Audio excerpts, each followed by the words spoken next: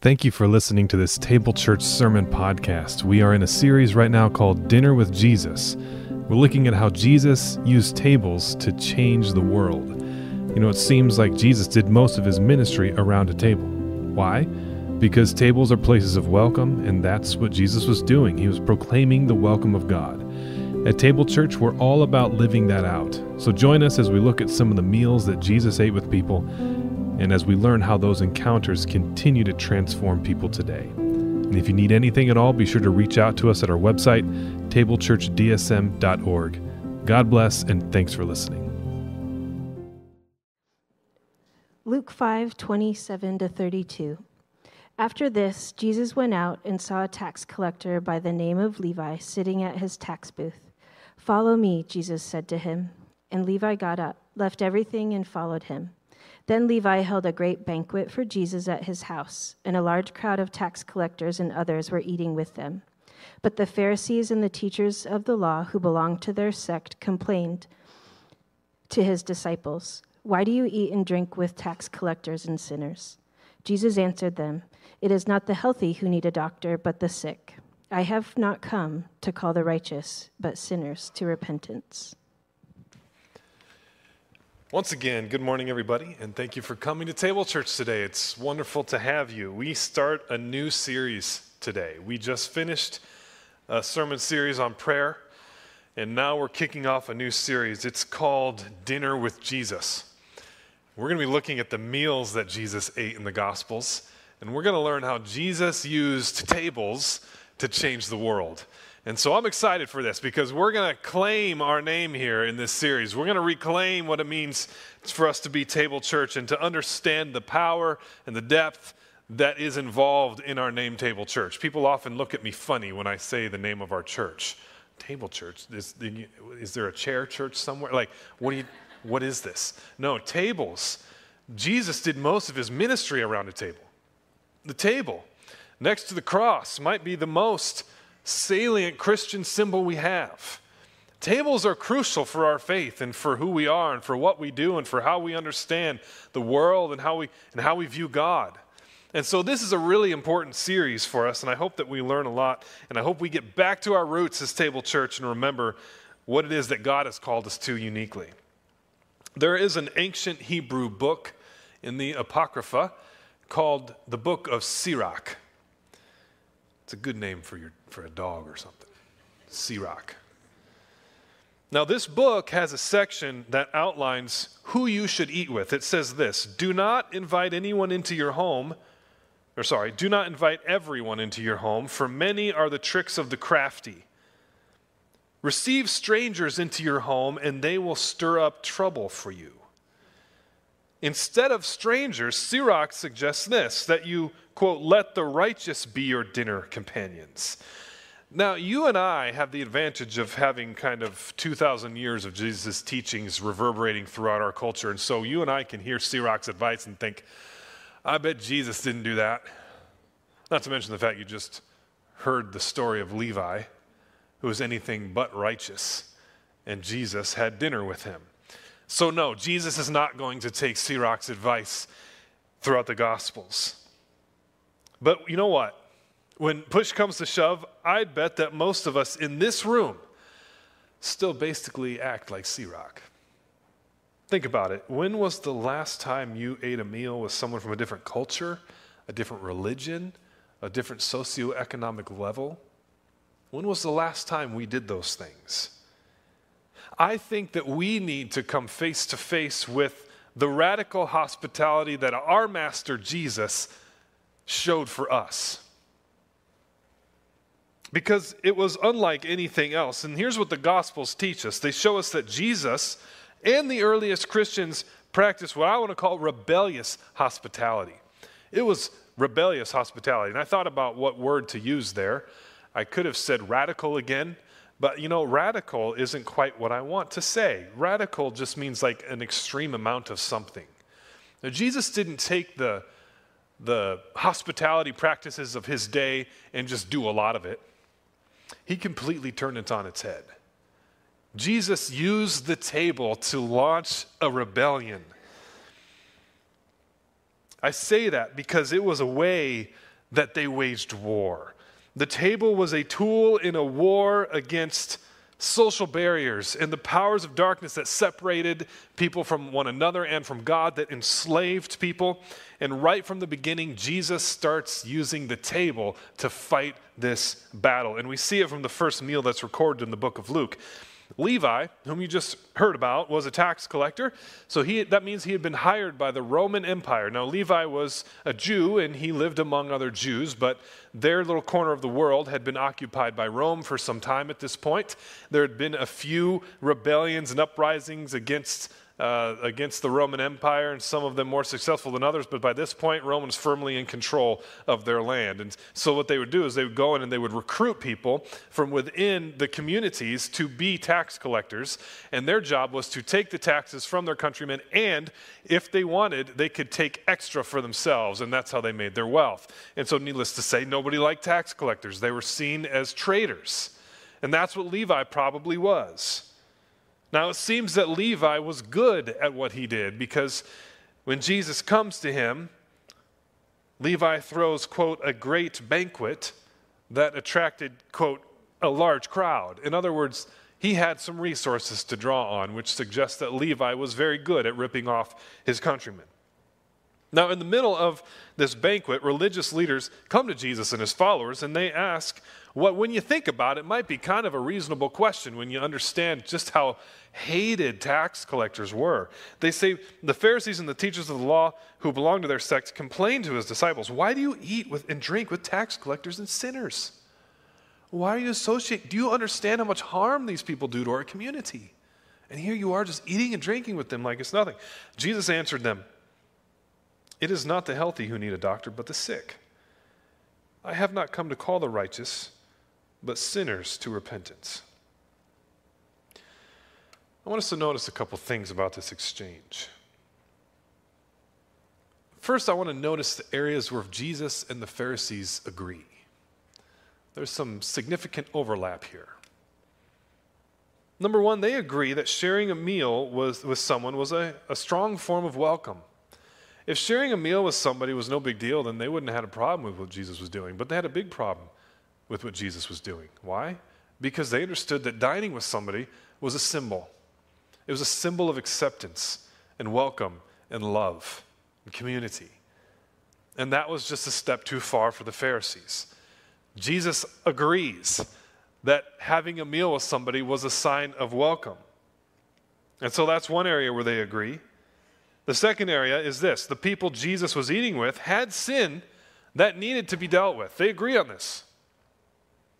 Now, the Pharisees saw them as sinners. That's obvious. They call them sinners. But I think we should also notice Jesus' response.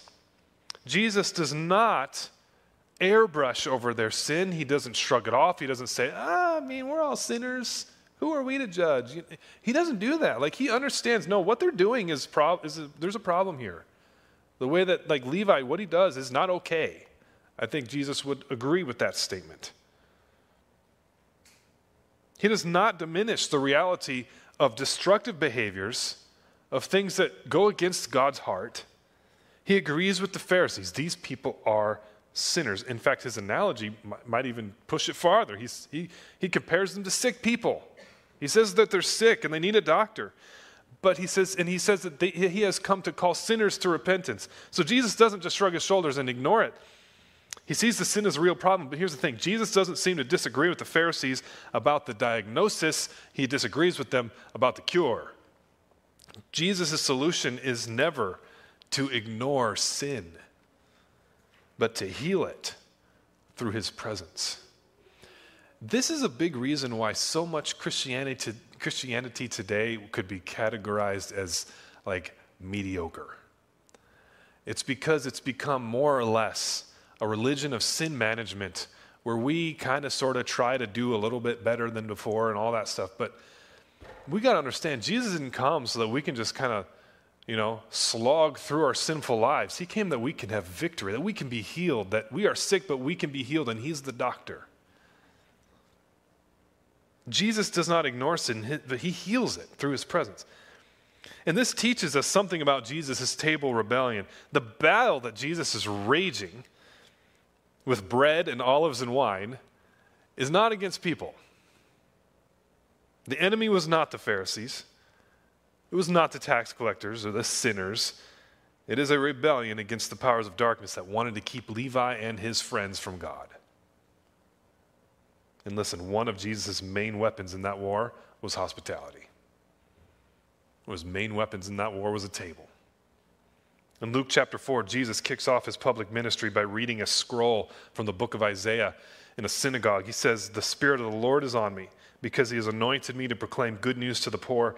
He has sent me to proclaim freedom for the prisoners and recovery of sight for the blind, to set the oppressed free, to proclaim the year of the Lord's favor," he says. Now, New Testament scholar Joshua Jipp, he looks at that last line, to proclaim the year of the Lord's favor, and he notices something.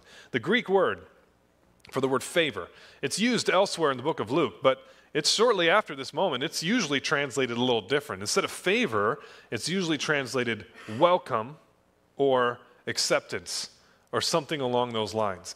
And the root word there for the word favor is actually a Greek word, the Greek root that is often associated with hospitality.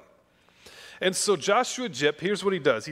He's got a whole book on this, but he talks about how he thinks a better translation of that line, the year of the Lord's favor, might be to proclaim the year of the Lord's welcome. That's what Jesus is doing. When he launches his ministry, he's like, I'm here to proclaim God's welcome to people. Like, what if we started to realize that God's primary posture towards us is one of welcome? That's his heart towards us. It's welcome. What's it like when you go to your grandma's house? It's just, I don't know about you. I just went to my grandma's house not long ago, and I mean, she's in her 90s, but it's still like she's waiting at the door for me, you know? Like, it's just this overwhelming welcome. I'm so glad you're here at my house.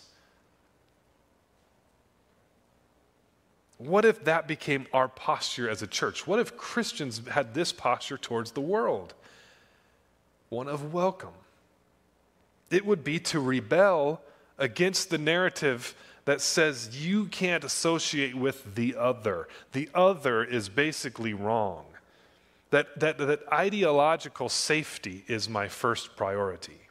Instead, it would mean that there is nothing to fear, indifference, and that I shouldn't be afraid of associating with the wrong crowd. In fact, maybe I should be afraid of not associating with them, because my Savior, my Master, Jesus, certainly seemed to do it a lot. Joshua Jipp writes about the church's calling to what he says, our calling to embrace stigma. I think that's such a powerful phrase. The church is called to embrace stigma. Stigma is a mark of disgrace associated with a particular circumstance, quality, or person. It's a mark of disgrace. He says, guess what? That's what you sign up for as Christians. People are going to think wrongly of you. That's the cost of loving people. That's the cost of being welcoming to people.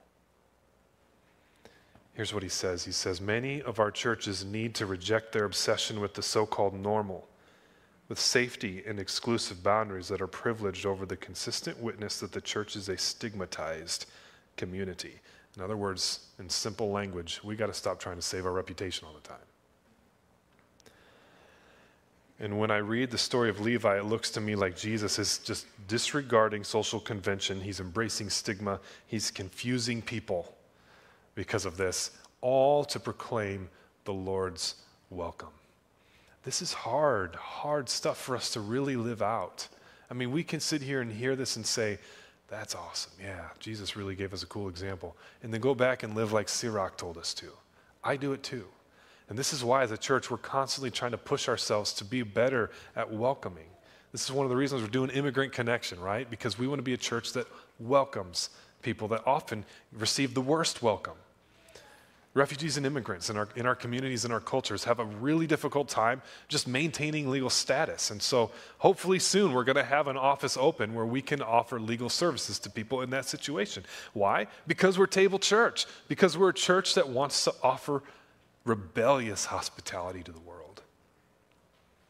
I'll never forget when I first started my first pastorate back when I was a young pup, 22 years old, Pastor Phil, can you imagine? And And there was another older couple at our church on staff, another pastor, and they just welcomed us in and had us over for dinner all the time. His wife actually mentored Natalie, and like a couple other young ladies taught him how to cook really well. And now my wife's this incredible cook. It's awesome. Like they just opened their home and their hearts to us, and it totally changed our lives. And I bet you have a story of somebody like that as well in your life who just brought you in when you needed it most. Jesus showed us a rebellious kind of hospitality, but it took a while for his followers to understand what was going on here. Like, they got it. Like, the early church, the first 300 years of the church really did live this out in some phenomenal ways that we're going to hear about in this series. But it took a minute. His followers were a little confused. They had to be deprogrammed from Sirach before they could, like, reprogram with Jesus, you know?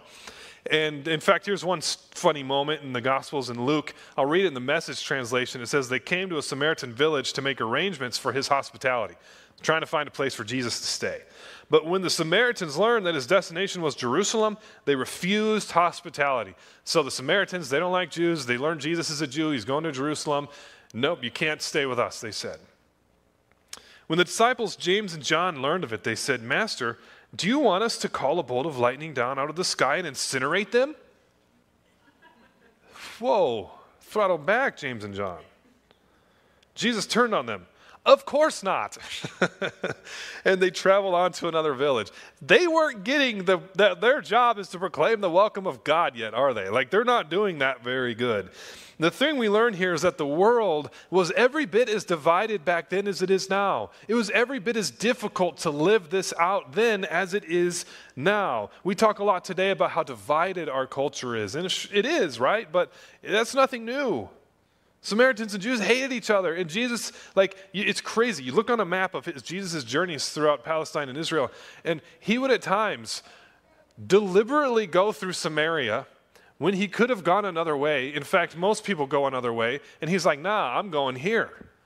The people that hate my people, I'm going to their land. At great risk, as you can see, sometimes it didn't pay off. They didn't give him anywhere to stay.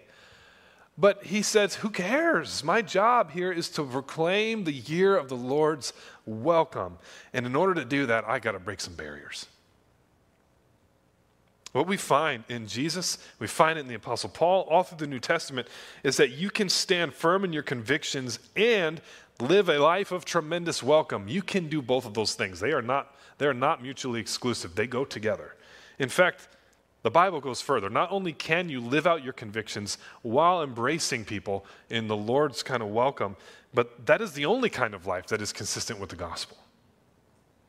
Ancient Christians saw hospitality as so central to the gospel that they would take in the homeless, they would rescue abandoned babies, they would even sell themselves into slavery in order to ransom a brother who had been arrested.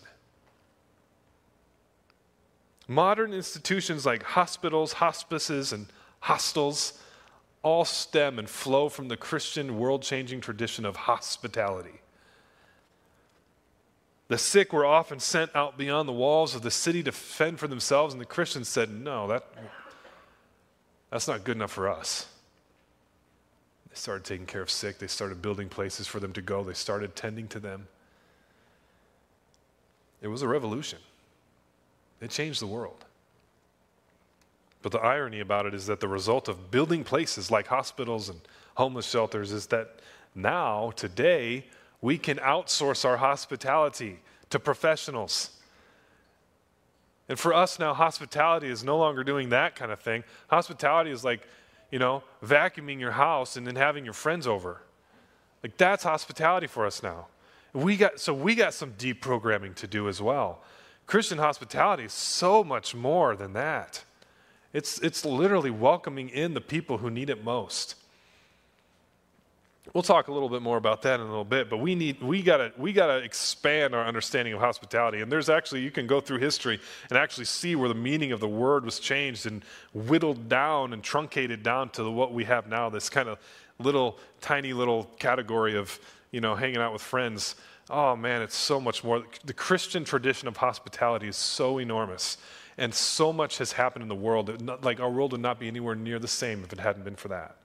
I mean, if you're for hospitals and universities and homeless shelters, you can thank the Christian tradition of hospitality for that. Like, that's where it came from. And so we need to find ways to reclaim hospitality. That kind of hospitality that tears down social barriers, invites people to experience the welcome of God. The book of Hebrews puts it rather straightforward. It just says, show hospitality. Period. The Greek word, philoxenia, philoxenia, love of strangers. Show love of strangers, it says. Here's my point today. It's time to reclaim rebellious hospitality. It's time to reclaim the kind of life that proclaims the welcome of God to all people. And I got a few ways we can do that. The first way we can do is to embrace stigma. Embrace stigma. Remember what that word means? It means disgrace. What if we started saying, who cares? I'm just going to follow Jesus and do what he told me to do. This is what Jesus did. I'm going to embrace stigma today. That's hard to do, though. Some of you go to a school, you go to work, whatever, and you are in a space that we might call rather, well, we've used the phrase, ideologically contested. And maybe you are expected to abide by a narrative that goes against your faith. And that's a tricky place to be in. And I hope that you can follow Jesus in finding creative ways to hold conviction and welcome as one. Because Jesus did it perfectly. And yet so often we think that you only get one or the other. And Jesus says, no, there's a third way. Either you got to be against or you got to be, you got to buy everything hook, line, and sinker. No, there's another way to do it, and Jesus shows us how to do it. It's through radical hospitality. It's through proclaiming the Lord's welcome. Listen, if our posture toward others isn't a posture of welcome, we're doing it wrong. We're not following Jesus anymore.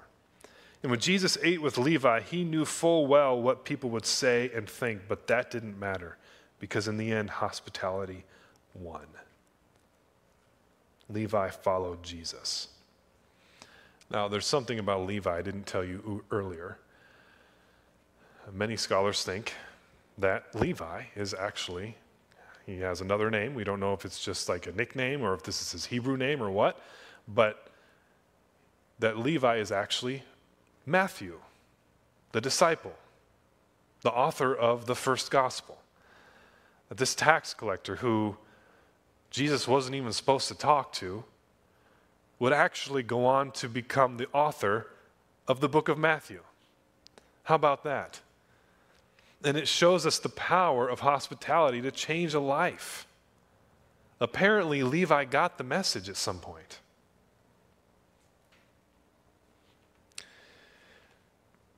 Don't underestimate the power of hospitality to change a heart.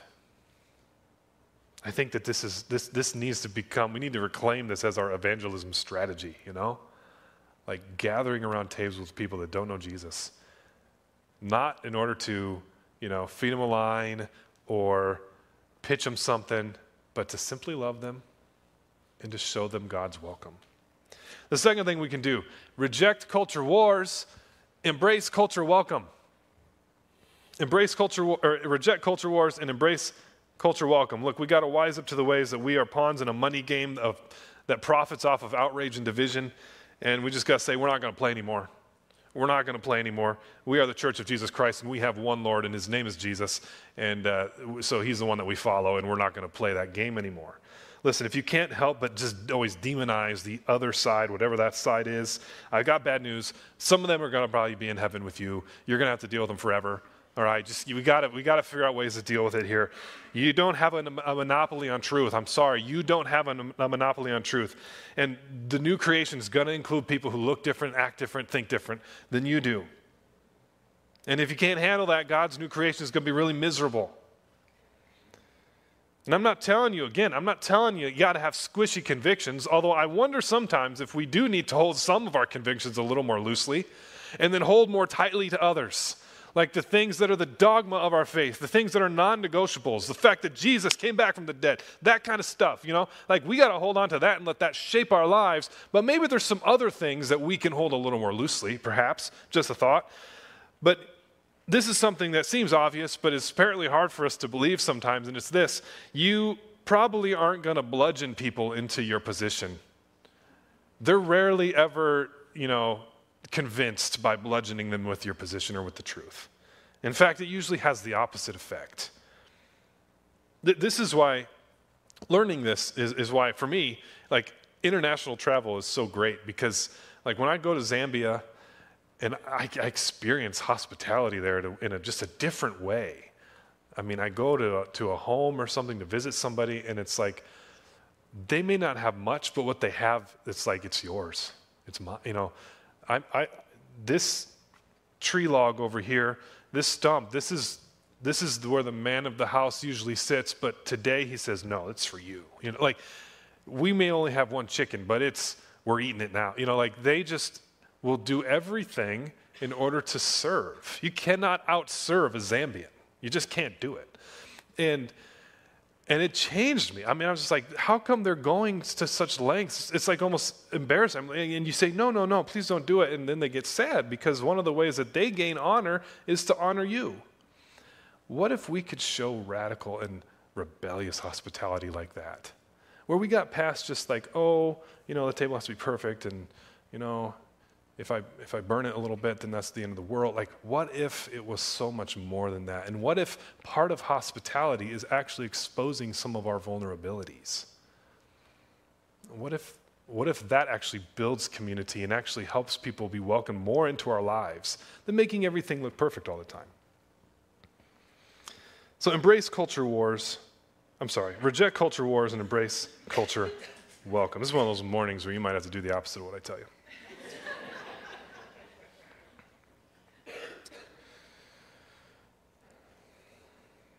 I lost my spot, but it's okay. We'll go on to the next one. The final one is start the rebellion. Reclaim Table Church, the name Table Church. Let's do it. Let's be Table Church. Gather at tables. Your neighbors, your coworkers, invite them in, welcome them in. Before COVID, our table groups actually had this cool practice. We'd always have a meal every time we met. And then COVID kind of messed things up. And honestly, I'm not sure if I want to go back to that. I mean, that's just a lot to like, we got like 20 people in our group when you include kids. Like, it's a lot of people. But I wonder if there's other ways that we can do it and maybe even do it better. So, for example, some things that we got coming up. You mark your calendars for May 28th. May 28th, we're going to have a church picnic at Greenwood Park. And I'm looking at my phone right now to simply confirm that that is, in fact, the date of the picnic. Yes, May 28th. We're going to have at noon, we're going to have a picnic at Greenwood Park at the shelter there. Bring your own lunch. Come hang out. It's perfect because there's a park right nearby for the kids. Come hang out with your church family. Just mark it on your calendar so it's there. And people are like, oh, you're not supposed to plan stuff on Memorial Day weekend. I'm like, who cares? Just cancel your stuff and come to church. This is better. No, seriously, we'd love to have you there. But also, we're going to try something. I'm going to push you a little bit here, especially if you're not really connected in any other way at Table Church right now. I want to challenge you with this. We're going to start dinner groups. Dinner groups. Now, not to be confused with table groups. I know, a little tricky. Dinner groups. Here's what dinner groups are. We're going to, if you sign up today on your card, and we'll talk about it a little more throughout the series as well. But if you sign up on your card, we are going to pair you with 2 other households or units for a total of 3 households. And you will get together with them, and you will have 3 meals. Each will take turns hosting the meal. And you'll make the entree if you're hosting, and then everyone else will bring a side or a dessert or whatever. Now, here's the thing. We know that a lot of you are really good friends. A lot of you do life together. Your table group is really tight, and that's wonderful. You're not going to be with those people. Like Megan and I, we're going to be the mad scientists concocting a potion of randomness for your lives, and you are going to be with somebody you probably don't know. At least that's the goal. We're going to do our best at doing that. There might be a single dude with a retired couple and a family of 10. I don't know. Like, we don't have a family of 10 here, but something like that might happen. And so sign up for dinner groups, just write dinner groups or DG on your connection card, and we will get you plugged in. You'll hear from us, and we'll just kind of probably pick which household's going to host first, and then you guys will go about setting the dates for the other 2 meals. So I would encourage you to do 1 meal a month. We're going to provide conversation starters for you, some ways to kind of get to know each other. Now, I can hear the objections in your minds already. You're thinking, oh, my house isn't very kid-friendly. Oh, my apartment's too small. Oh, I'm just not a very good cook. I don't know what I would make, things like that. So there are ways around all of those things. First of all, if your apartment's too small or something like that, use the ministry center. That's why we bought it. We would love for our church to be connecting over a meal in our ministry center. Yes, thank you very much. So use the ministry center. If you're not a very good cook, it's okay. Everyone chip in and order pizza. Your contribution is that you go pick up the pizza, Like that can be what you do. If your house isn't very kid-friendly, again, you can use the ministry center if that's what you need to do. But those objections that I just listed, those are some of the things that make it all the more reason why we should do it. Because again, we're exposing ourselves a little bit. Part of hospitality is exposing your vulnerabilities, Saying look, guys, I'm not a very good cook. Is it cool if we just order pizza? That takes a lot. There might be legitimate reasons not to do it, but pride is not one of them. Right? And if you need to connect, if you haven't connected I hear it from people a lot, I'd really love to connect with some other people in our congregation.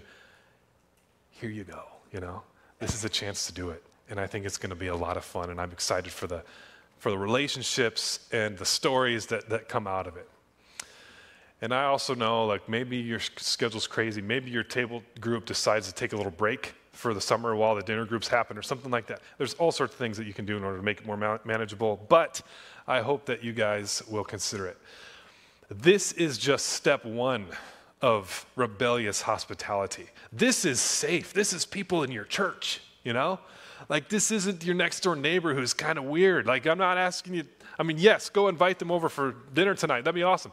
But this isn't even that. This is just folks in your church, and so it's just a chance for us to take one step into saying, how can I expand my horizons of hospitality a little bit with some people that I want to get to know more? So let's embody this as a church and see what God does with it. There's one more thing that Jesus shows us at the table. He shows us that we are welcome to dine with him. Not just Levi and his friends, but the night that Jesus was betrayed, he said to his disciples, I eagerly desire to share a meal with you. And that night he got a towel and a basin and he wrapped the towel around his waist and he knelt down. He started to wash his disciples' feet and they're like, oh, what are you doing, Jesus? Disgusting. Don't wash my feet. And Jesus says, I have to. If I don't wash your feet, he says to Peter, if I don't wash your feet, you have no part in me. This is who I am. And he wants to do it for you too. And so that night, Jesus gave us a meal. And he says, whenever you come to this meal, you can remember this moment. And you can remember what I did for you. And so we're going to take communion together today.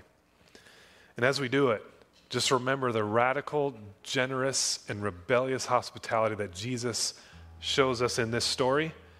He did it for you too. Today we are all Levi. And we are invited to the table of the Lord. And so we have gluten-free bread, and then there's a cup. And as the band plays this song, you can just come, spend a few moments with the Lord. In fact, Jay's just going to finger pick for a moment before we sing. Spend some time with the Lord and say, God, is there any unrighteous way in me? Would you show me? Do some business with God before you come to his table. But maybe the thing you need to do is to say, God, will you help me to actually believe that I am welcomed at this table? And he'll do it. He'll do it. We practice what's called open communion. You don't have to be a member of Table Church. Some places do that. We don't.